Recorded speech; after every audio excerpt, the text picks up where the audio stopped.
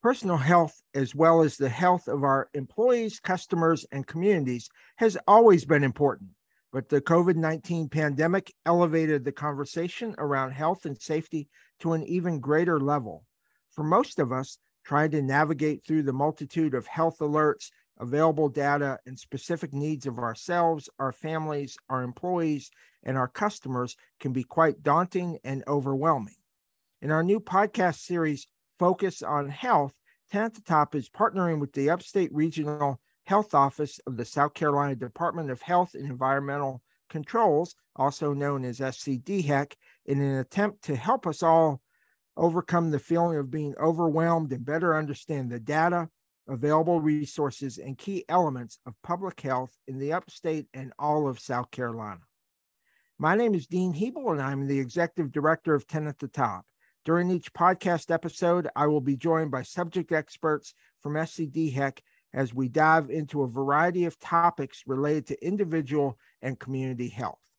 In today's podcast, we are joined by Dr. Linda Bell, DHEC State Epidemiologist, and Patrick Brown, DHEC Upstate Region Outbreak Response Manager.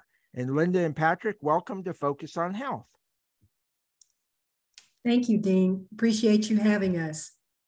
Yeah, thank you, Dean. We're excited to be here. Well, thank you both. And before we jump into some of the specific infectious diseases and things that you guys work on, I wonder, Dr. Bell, if you could start by maybe sharing, a little of an overview of what is the role and what do you do as the state epidemiologist through SCDHEC? Well, thank you so much. I'd be glad to explain a little bit about that. My title is South Carolina State Epidemiologist. I'm also the director of DHEC's Bureau of Communicable Disease Prevention and Control.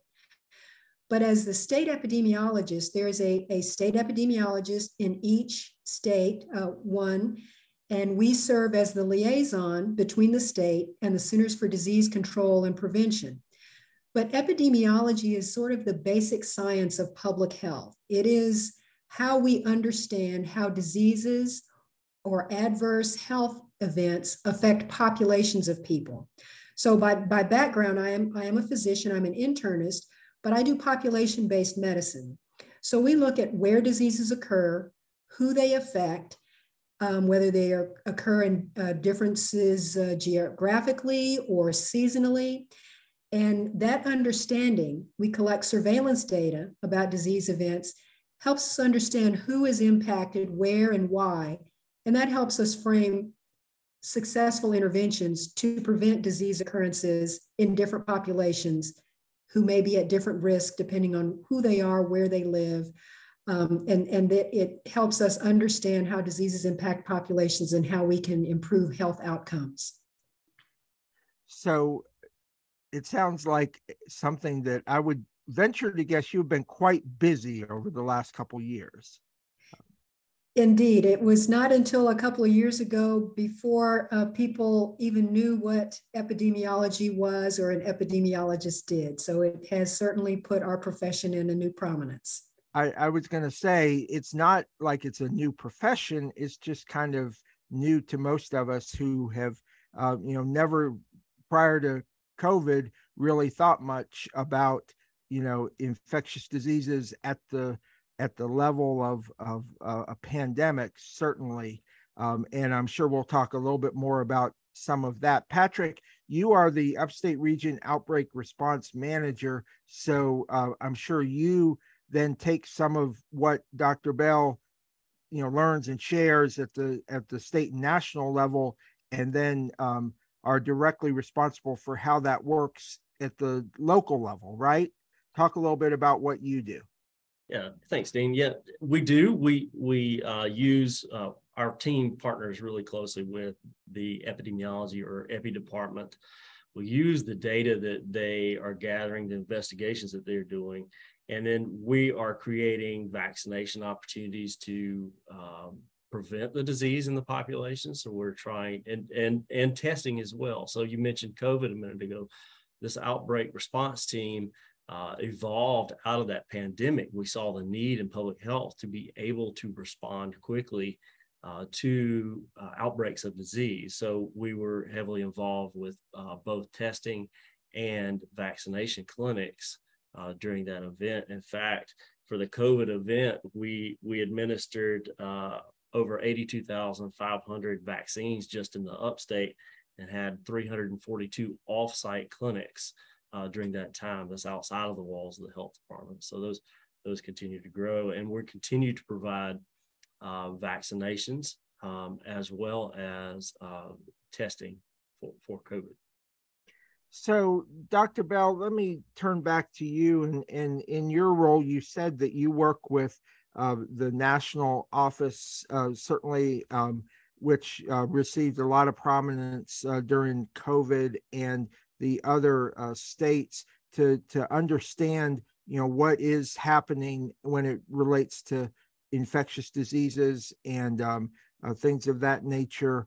Talk a little bit about maybe what some of the current pressing issues are. Of course, COVID is still a concern everywhere, but there are other things that are happening in that world, and we hear about some of them. And I know you all use the data quite a bit. So can you talk a little bit about kind of what is really going on right now as it relates to infectious diseases in the upstate and in South Carolina? Well, sure. And you're correct that we do remain very focused on COVID activity. And I would like to discuss a few highlights about how the virus that causes COVID continues to affect us in a minute or so, maybe.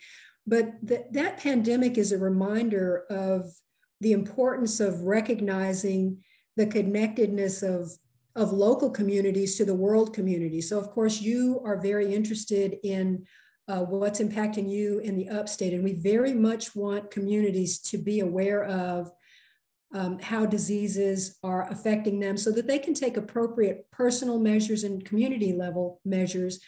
But in public health practice, we monitor diseases on the international level so that we can have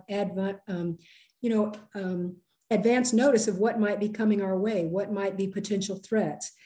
And so that the COVID pandemic did somewhat detract our attention from other public health priorities. And I'll use the example of another pressing issue is the decades-long HIV pandemic. So while HIV can't be cured, but there are very effective medications to prevent infection or to treat disease so that the virus doesn't affect the immune system. And so when we look at our data for HIV, for example, the data tells us that African Americans are disproportionately impacted by the HIV epidemic. And in fact, in the upstate, Greenville is among the 10 counties with the highest incidence and prevalence for HIV among the most disproportionately impacted community, which is African American men, and particularly African American men who have sex with men. So in your particular community, this remains a significant issue. And that understanding helps us design interventions to specifically target that community to let them know of their risk and that we can bring services to them. We have good news, though, that with those effective treatments that I mentioned, the death rate from HIV is actually declining, but the number of people who are living with HIV is increasing. What that means is that their life expectancy is increasing because of the effectiveness of treatments. But we still unfortunately see a higher incidence of new cases in the upstate. And so that's something that we can continue to work on. So that's an example of an ongoing disease threat that's been with us for many, many years, but that we have new treatments to offer individuals to improve the quality of their life. And, there are other examples of other STDs is a real pressing problem for us here in South Carolina and in the Southeast. We have among the highest rates of STDs and HIV in the country, and unfortunately, in fact, in the world. For example, our syphilis rates are higher than most places in the developed world, and we're currently seeing a surge of syphilis in the upstate as well. So, what are there specific reasons for why our region is high in some of these specific things, or is that research that you all have to do to understand why certain places there are pockets of different diseases? Well, sure. There are a couple of points about that, because when we look at pure case counts instead of disease rates per population, you obviously have two of the biggest population centers in the state with Greenville and Spartanburg. So part of the reason for the numbers is the higher population. We see similar rates in Richland County, in Charleston, but we do recognize that disease rates are also higher somewhat in the upstate. And as I explained a little bit about epidemiology, looking at how diseases impact populations, it just helps us understand where we need to go to do specific targeted interventions with for example, when I mentioned syphilis, that we work directly with community-based organizations that provide services for individuals who are at increased risk of exposure, to provide education about their risk, to help them reduce their risk for exposure, but when they are exposed or infected, that we bring services to them through our county health department clinics, and also through our partner organizations that provide treatment, testing, and vaccination services. So those are some examples of the importance of understanding how it affects the population so that we can bring services to the individuals. Right. So, there are other infectious diseases getting recognition and kind of out there. I've heard monkeypox a couple of times. But really am unfamiliar with it. I guess it's a name that the media, can latch on to. Talk a little bit about the monkeypox, and is that something that we should be focusing and paying attention to here in South Carolina and across the United States? Yes, we, not from the perspective of it being a threat to everyone, but we do want everyone to be aware that this is an emerging threat. We have seen a very significant increase in cases outside of those West African countries where monkeypox historically has sprung up periodically. Now we're seeing numerous countries with high disease rates, and in the United States as well, cases are increasing. And in South Carolina, we currently have 80 cases as of the end of last week. What we want the general population to be aware of, though, is that those who are mostly impacted by this outbreak are men who have sex with men. Now, this is not a sexually transmitted disease. Anybody can be infected if they have close skin-to-skin contact with someone that has the active lesions. It's just that kind of contact usually occurs through intimate contact, like can occur with household contacts or through sexual contact. And so at this time, we're actually targeting our prevention initiatives for men who have sex with men, because that's over 95% of the cases. And so we are bringing testing to those individuals, and we're specifically targeting the limited amount of vaccine for those who we know to be at increased risk for exposure. This is what the epidemiology of this disease is telling us in the United States and other countries now. That's who we need to focus on. So we want the general population to be aware that it's in our communities, and what the true risk is for the general population is actually quite low. But we are doing interventions to protect those at highest risk with vaccination, targeted vaccination campaigns. Great. Before we jump into talking a little bit more specific about COVID, Patrick, I want to ask you a little bit, and you and Dr. Bell both have alluded to kind of some of the work that you all do at more of the community level, but talk a little bit about how the local the upstate office deals with some of the on the ground work that Dr. Bell talked about in terms of getting vaccinations and awareness to people about the current situations and things that they need to be aware of. Sure, yeah, I'll address that. So Dr. Bell gave a very good explanation of what epidemiology is and how we do it as a state. DHEC's mission is to improve the quality of life for all South Carolinians by protecting and promoting the health of the public and the environment. So the way we do that locally in the upstate is we also have a local epidemiology department. And that epi group, they detect the communicable diseases through our surveillance systems. And then they follow up and investigate reportable conditions. So in South Carolina, we have what's called a list of reportable conditions, and each state has one of those. Ours has about 90 conditions listed on that, from everything of clusters of illness to very specific lab results that could be contagious or infectious diseases.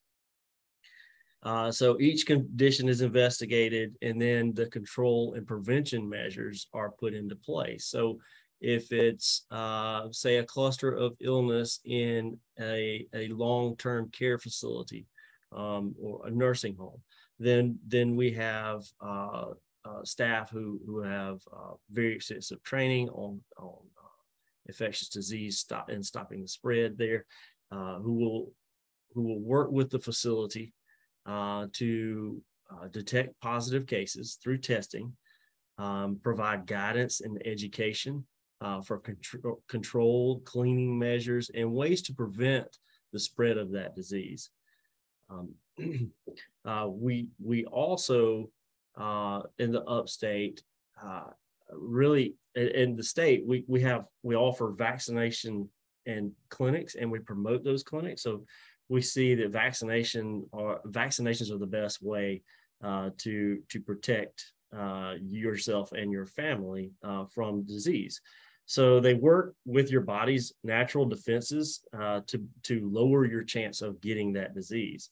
It also lowers your chance of spreading the disease. So it then protects those who cannot get vaccines to protect themselves. So through, say, because they have a compromised immune system or they're too young. So I'll give you an example of that. So newborn babies can't be vaccinated for whooping cough, which is caused by a bacteria called Bordetella pertussis. So that condition is very, very dangerous or even deadly to newborns. So we encourage pregnant women to become vaccinated to protect their babies. So we want to encourage any listeners that want to or interested in getting vaccinations. Certainly contact your healthcare provider, or you can call us at our DHEC care line and schedule that vaccination appointment. That number is 1-855-472-3432. So yeah, go ahead. So Patrick, it sounds like, there are lots of services available for folks, and we'll talk about some specific resources in a minute. But I want to dive in for a second into Dr. Bell teased a little bit about some of the things around COVID and, responses. And certainly one of the challenges that I'm sure you all have around infectious disease prevention is just general health inequities. And in one of our previous focus on health sessions, we dove into health inequities a little bit more. But we saw some of that in COVID, and I think it has elevated that conversation. But Dr. Bell, can you talk a little bit about how you all dealt at the state level and into the local communities with COVID in general, and then most especially in communities that were perhaps disproportionately vulnerable? to COVID. I was very impressed here in the upstate how quickly the testing came out, and then ultimately the vaccinations. I mean, I think one of the stories that generations from now the books will talk about is just how amazing the health response was, that in less than 2 years we went from having no idea about COVID to having not only amazing testing system, but also of the vaccine. So can you talk about how you and in your position, your role in taking the data and the information from the national level and gain it locally, and then making sure also that our vulnerable communities were a part of that, and that everyone had a chance to get testing and vaccines and everything from COVID? Well, yes, thank you. Thank you for that question and for those insights. That we did have to mount a response to that new threat with unprecedented speed for the development of testing and vaccinations. And the way that this is done in public health, I mentioned earlier, we monitor disease occurrence internationally.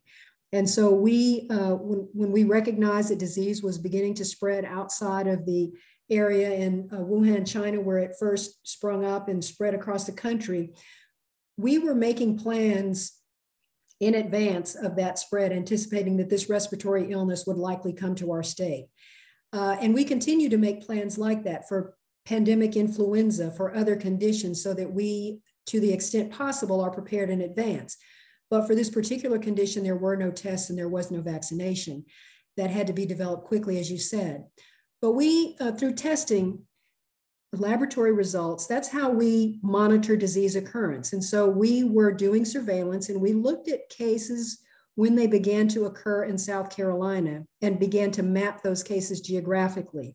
And you make some very good points about communities that were disproportionately impacted. As cases began to increase, we were able to not only map areas where cases were occurring, but we mapped areas where services were available. So when, for example, testing through traditional clinical settings was potentially a limiting factor, we began engaging with community-based organizations to do pop-up testing sites. So people in a position like Patrick's, who work on operations and logistics, coordinated staff who could perform the test, who could provide the supplies, and do those in pop-up clinics, per se, in locations that are convenient to community members, especially to community members who have limited access to care, who live in rural areas, who don't have a physician. And so we very strategically mapped out where we would offer testing to help us identify additional cases.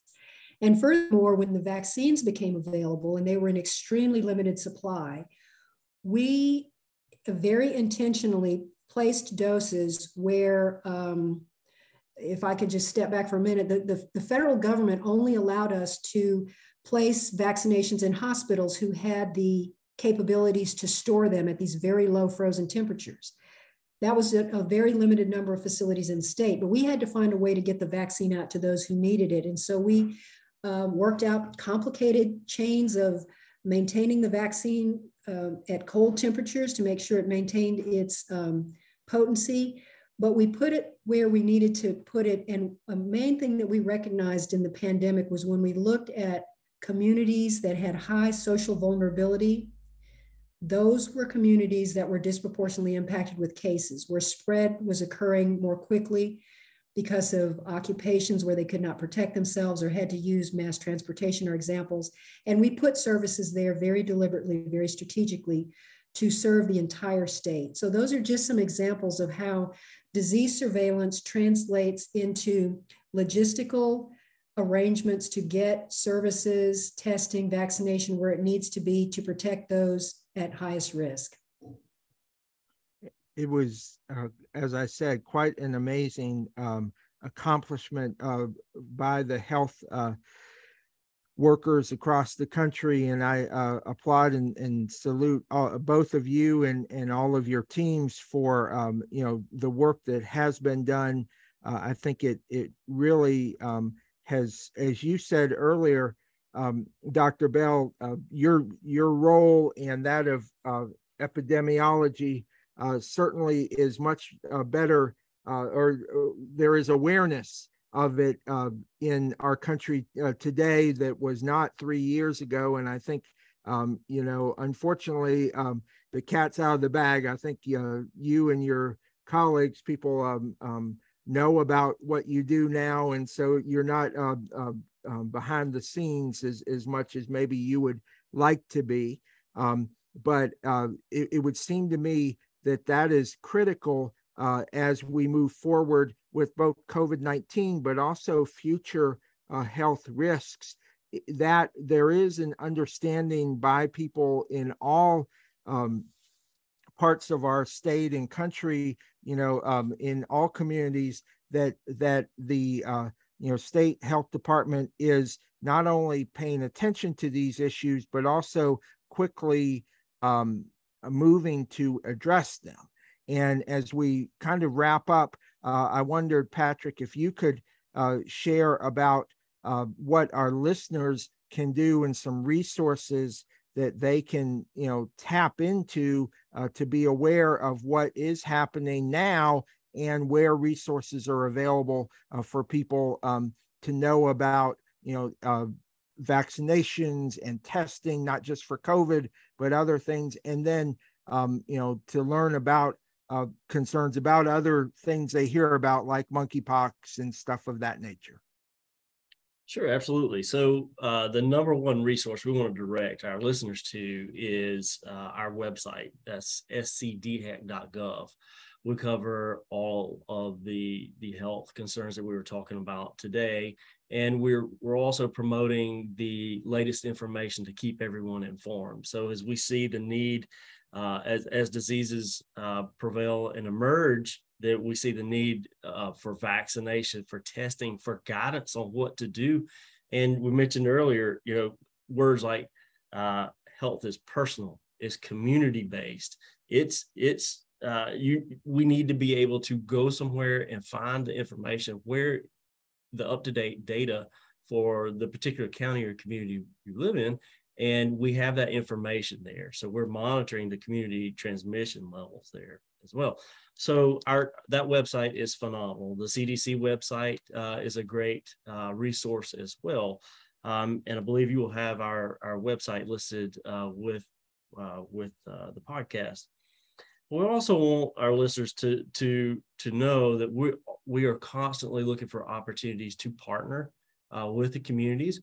One great thing that COVID taught us was that no one can do it by themselves. It takes a team of everyone involved, state, regional, and community-based. It's got to be local, and because each community has its own challenges and opportunities. So if your listeners are interested in partnering with us, we would absolutely love for them to send us an email. That email address is focus@dhac.sc.gov. The focus is PHOCUS, preventive public health.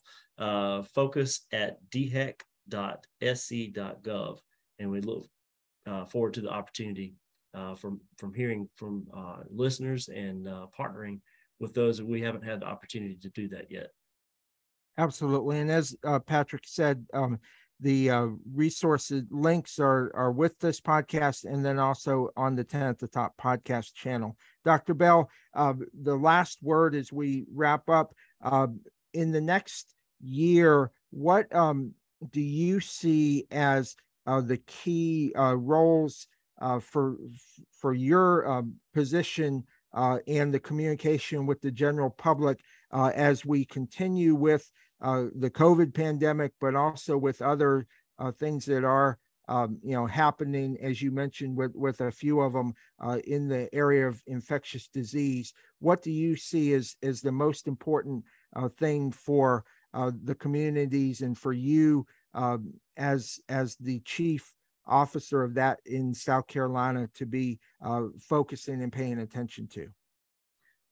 Well, a huge part of what we do in public health is not just monitoring diseases and adverse health events that we can prevent, but education and prevention is a huge thing that we do. And I do want to thank you. It is, a podcast like this is a great example of what helps us educate the community and get the word out. So before I lose the opportunity, I want to thank you for inviting us. So we continue to monitor for old threats and emerging, evolving threats. And I did just want to mention what we see in the future, because when we've talked about COVID, that's a vaccine preventable disease. We talked about monkeypox, that's also can be prevented with vaccinations in a very targeted area. But vaccinations in general, as Patrick mentioned, are one of the most successful public health interventions historically, and have been very successful in reducing morbidity and mortality. So moving back to COVID, we are in a position now that we're sort of seeing a decline in cases, activity, but we are moving into the fall, where through the previous 2 years, we've seen a surge in activity. We know that we're moving back to school. And so as we move into the fall, as we move back to school, as we move more indoors, we know that the threat of COVID transmission remains with us. I want to strongly encourage people to visit the websites and look at the recommendations for preventive measures based on your community COVID levels, whether or not individuals should be wearing masks when they're indoors. But the strongest recommendation is, as we move back to school, make sure our kids are up to date, not just with their COVID vaccinations and the community as a whole, but other vaccine preventable diseases. We're seeing with vaccine hesitancy, the threat of old conditions, some of which we nearly eliminated. For example, polio. One of the biggest concerns is that there have been 2 cases of polio identified in New York State. And doing testing and wastewater in that area tells us that there's likely unrecognized community transmission of polio in New York State. Well, this is the importance of maintaining high vaccination coverage for all vaccine preventable diseases, because the risk of importation of a novel threat, say monkeypox, not a great example because this is a very targeted threat, but we never know because of international travel when a new disease may be introduced in a population. And if our vaccination coverage levels continue to fall, we will be faced again with some of these old threats: measles, tetanus, diphtheria, things that we haven't seen in decades can come back. So I would just end by encouraging people to maintain those good historic public health interventions, vaccinations, hand hygiene. They go a long way to prevent all infectious diseases, respiratory diseases, gastrointestinal diseases, and others. So I would leave you with that information, and they can visit our website, as Patrick said, for information about all of these conditions. So I just thank you again for this opportunity. Well, great. Thank you, Dr. Bell, and Patrick, thank you as well. And yes, it is time for your flu vaccine pretty soon, and other vaccinations, as Dr. Bell mentioned. And the focus email, focus, PHOCUS @dhec.sc.gov, was created specifically for this podcast for folks who have questions or want to learn more or create partnerships, as Patrick said, or talk to SCDHEC here at the local level. So I encourage you to do that. And I also want to thank you for joining us for this edition of Focus on Health. If you enjoyed the podcast, be sure and like us on your podcast app and tell your friends. You can also check out the 10 at the Top podcast channel for our other podcasts, including Upstate Gems, where I interview community and business leaders from across the upstate.